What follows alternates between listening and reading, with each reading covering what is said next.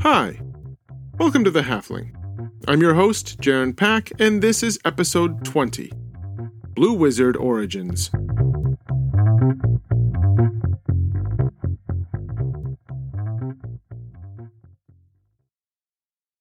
Last time we started to dig into the background of two of the most mysterious characters in all of Tolkien's writings, the Blue Wizards. This perplexing duo is barely mentioned in the primary stories, and there are only bits and pieces of information to describe them, even in the most obscure sources. Even so, there's enough out there to create a coherent story, or at least the outline of one, and we started last time by going over who wizards are in the first place.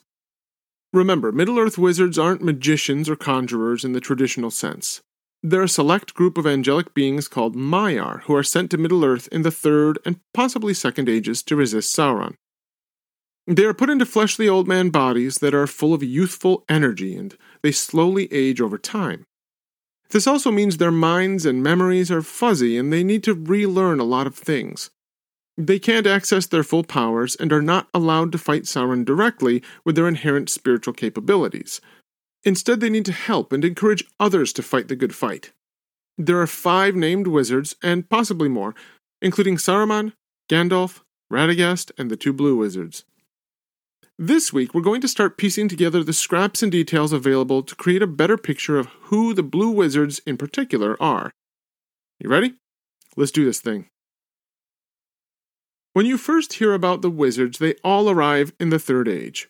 This is an important point, and we'll break down timing, especially in relation to the Rings of Power show, which is set in the Second Age, later on.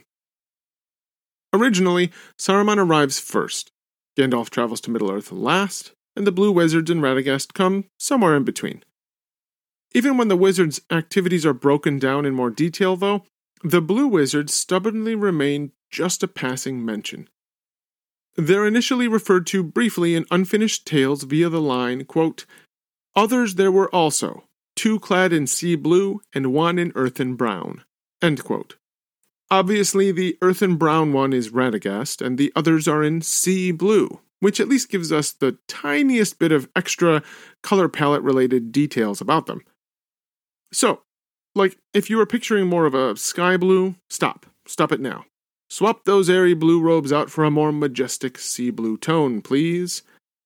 Alright, if you dig further through the disjointed and short sections of information out there, there are other little pieces of data that slowly come out about who the Blue Wizards are. First off, the Blue Wizards are technically called the Ithrin Luin in Elvish. And if you're wondering, that translates as, well, Blue Wizards. If you notice in the intro, I also mentioned that all 5 wizards have names.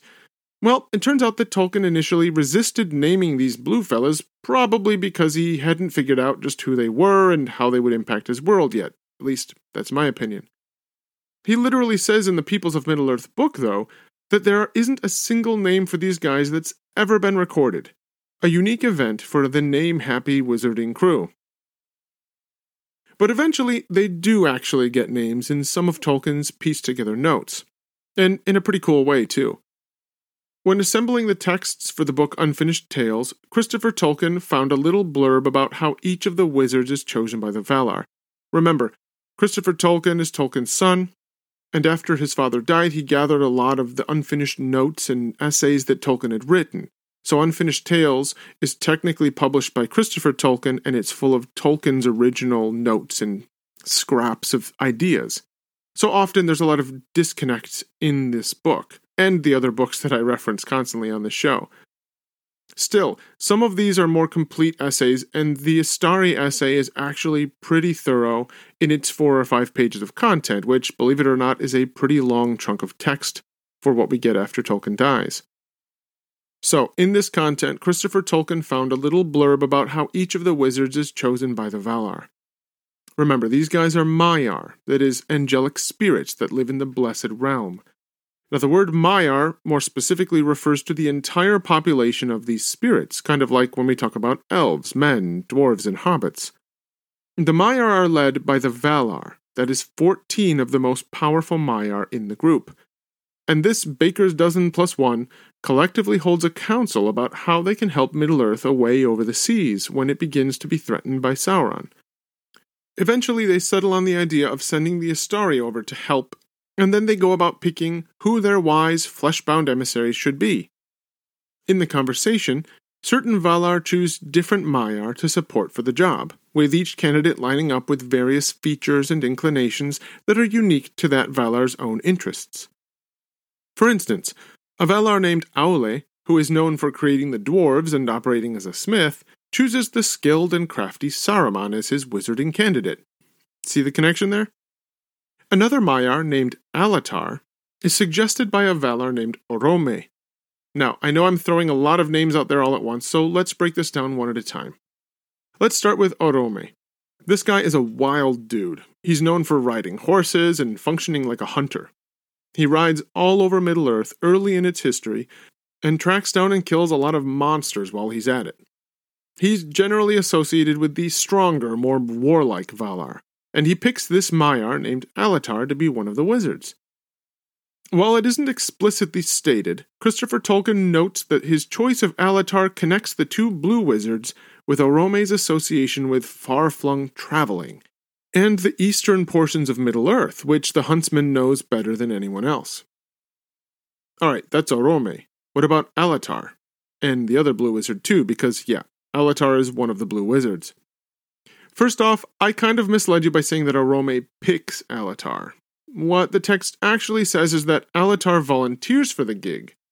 In fact, he and Saruman are the only ones who willingly sign up to have their senses dimmed and their abilities capped in wizard bodies. And if you're wondering, yes, the fact that Alatar and Saruman are the only ones to volunteer to be wizards hints at some potentially dark issues ahead for the blue guys. In the beginning, though, they're all heroes, and Orome supports Alatar as he volunteers to stick his neck out for all of the free peoples of Middle-earth. Then, at the very end of this description, which isn't very long in the first place, we also get a quick mention that another Maiar named Palando goes along with Alatar as a friend.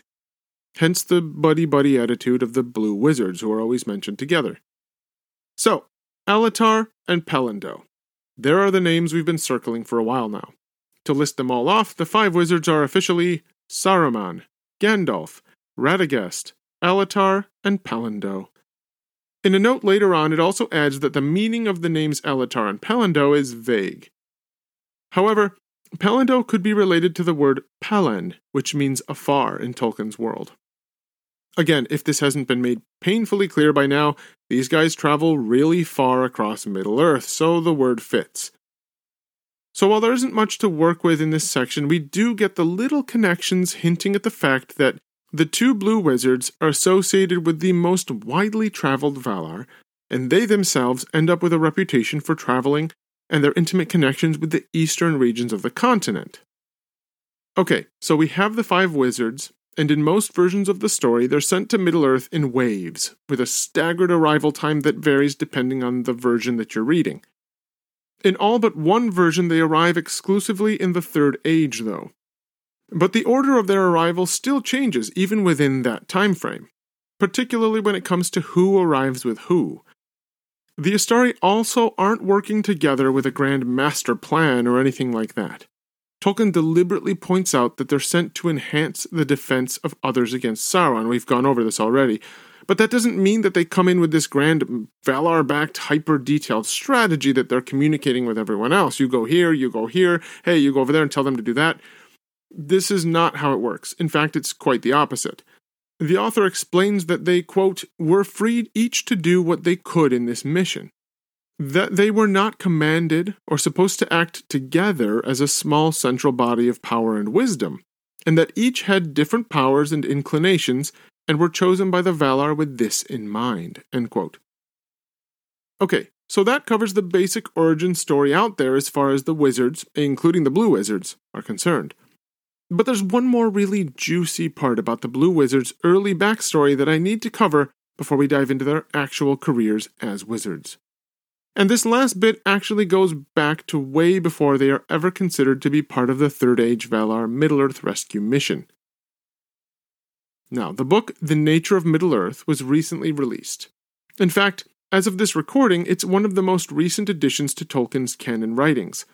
This book includes a collection of Tolkien's notes edited not by the late Christopher Tolkien, but in this case by one Carl F. Hostetter. And to be honest, we're getting to the point where the information included in these later publications is really, really disjointed. We're talking about jumbles of scraps with scattered notes scribbled on them in different colors of ink, that kind of thing. Even so, there's a fascinating little timeline in the book that Hostetter was able to assemble from a random jumble of Tolkien's notes that he was given. Part of this timeline addresses one of the earliest points in the story, when the elves first meet the Valar. Now, this isn't like some kind of amazing reveal. This is actually a story that's given in quite a bit of detail in the Silmarillion, but as we know well on this show, it's the little retellings and rewritings that give us some of the best narrative-changing tidbits out there. In this case, there are a couple of key things to point out. For one thing, when the elves come into the world, they do so by waking up, and that really is how it's talked about. We don't really know where they come from. Iluvatar just tells the Valar that his children, that is, the elves and men, will be coming into the world at some undisclosed point. The spiritual guardians of the world prepare as well as they can, and then, at a random time, the elves who first arrive just wake up. They're eventually found and greeted by Orome, and that's our first important point. Remember, he's the one who ends up being associated with the Blue Wizards later on. Even better, though, throughout this episode of Elvish Discovery, we see the hints of a group of beings that Tolkien was in the process of creating as part of this early drama. I'm talking about the Guardians. Yes, the Guardians. That's their name in the text. These are 6 powerful Maiar who are sent to guard the newly awakened elves, while the rest of the Valar head off to deal with the upstart Dark Lord Morgoth, who's threatening all of their plans at this point. This is way before Sauron becomes a big issue. This group of Guardians includes several familiar faces. How familiar? Well, we start with the awe-inspiring female character Melian, who is a major persona in the Silmarillion. She has this crazy spiritual power and literally hides an entire elvish woodland realm for a really long time later on. She is also an ancestor of some pretty famous people like Elrond and Aragorn.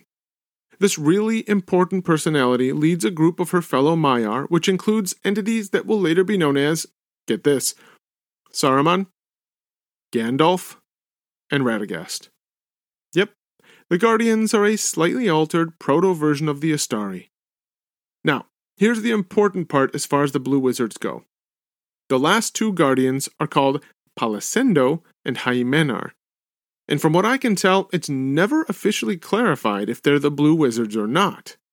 Remember, we're working with fragments of notes here, not comprehensive documentation. Still, based on the makeup of the group, I'd be willing to bet that it's here, super duper early in Middle-earth's very long history, that we see the Blue Wizards first stretching their legs as guardians in Middle-earth. Now, just to make sure we're all on the same page here, we shouldn't be picturing old men, or an old woman in this case too, when we think of these guardians. They aren't wizards. They are actually Maiar at this point. Like they're still Maiar in their Maiar forms. They're spiritual beings. Sure, they can take on physical forms when they would like to, but they aren't bound to incarnate bodies like the Astari will be later. There's no reason to assume that their sight is dimmed or their knowledge is limited or any of those things. The Guardians are not a replica of the Wizards. That's the point I'm trying to make here. They're more of an alternate version of the superhero crew that's sent during the Third Age to resist Sauron. Unfortunately, I've never seen anything else about these Guardians out there. I'm pretty sure they were a germ of an idea when Tolkien died, which is super unfortunate because, well, the whole concept is really cool. Okay, so to recap, the Blue Wizards are 2 fellas named Alatar and Palindo. Early in their history as Maiar in Middle-earth, they may have been 2 members of the elite Guardians who help protect the elves from the Dark Lord Morgoth when the elves first arrive on the scene. Much later, when Sauron is the new big baddie on the block, Alatar volunteers to be a wizard. He's backed by the adventurous Valar Orome, and takes his good friend Palindo with him. Eventually, either in the Second Age or Third Age. More on that next time. I know I keep saying that, but we really will address that next time. The Valar package them up as old men and ship them off to Middle-earth to help resist Sauron in whatever way they see fit. While Gandalf and Radagast stick around in the west, the Blue Wizards, and Saruman for a while there, yep, we'll talk about that next time too, they all head into the east. And that, friends, is where we're going to pick things up again when we come back. Until next time.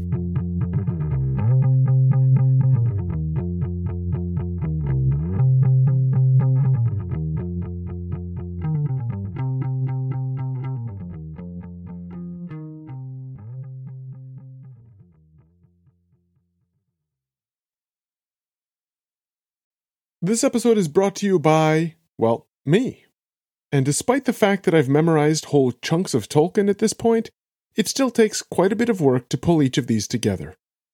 There are also some recurring expenses that come with keeping the show on the air. So, if you're interested in helping, I set up a way to toss a few dollars toward covering costs. Just go to buymeacoffee.com/thehalfling. That's buymeacoffee.com/thehalfling. If you make a donation, thank you very much. And either way, I hope you'll stick around for all the fun. All right, that's it for now. Until next time, friends.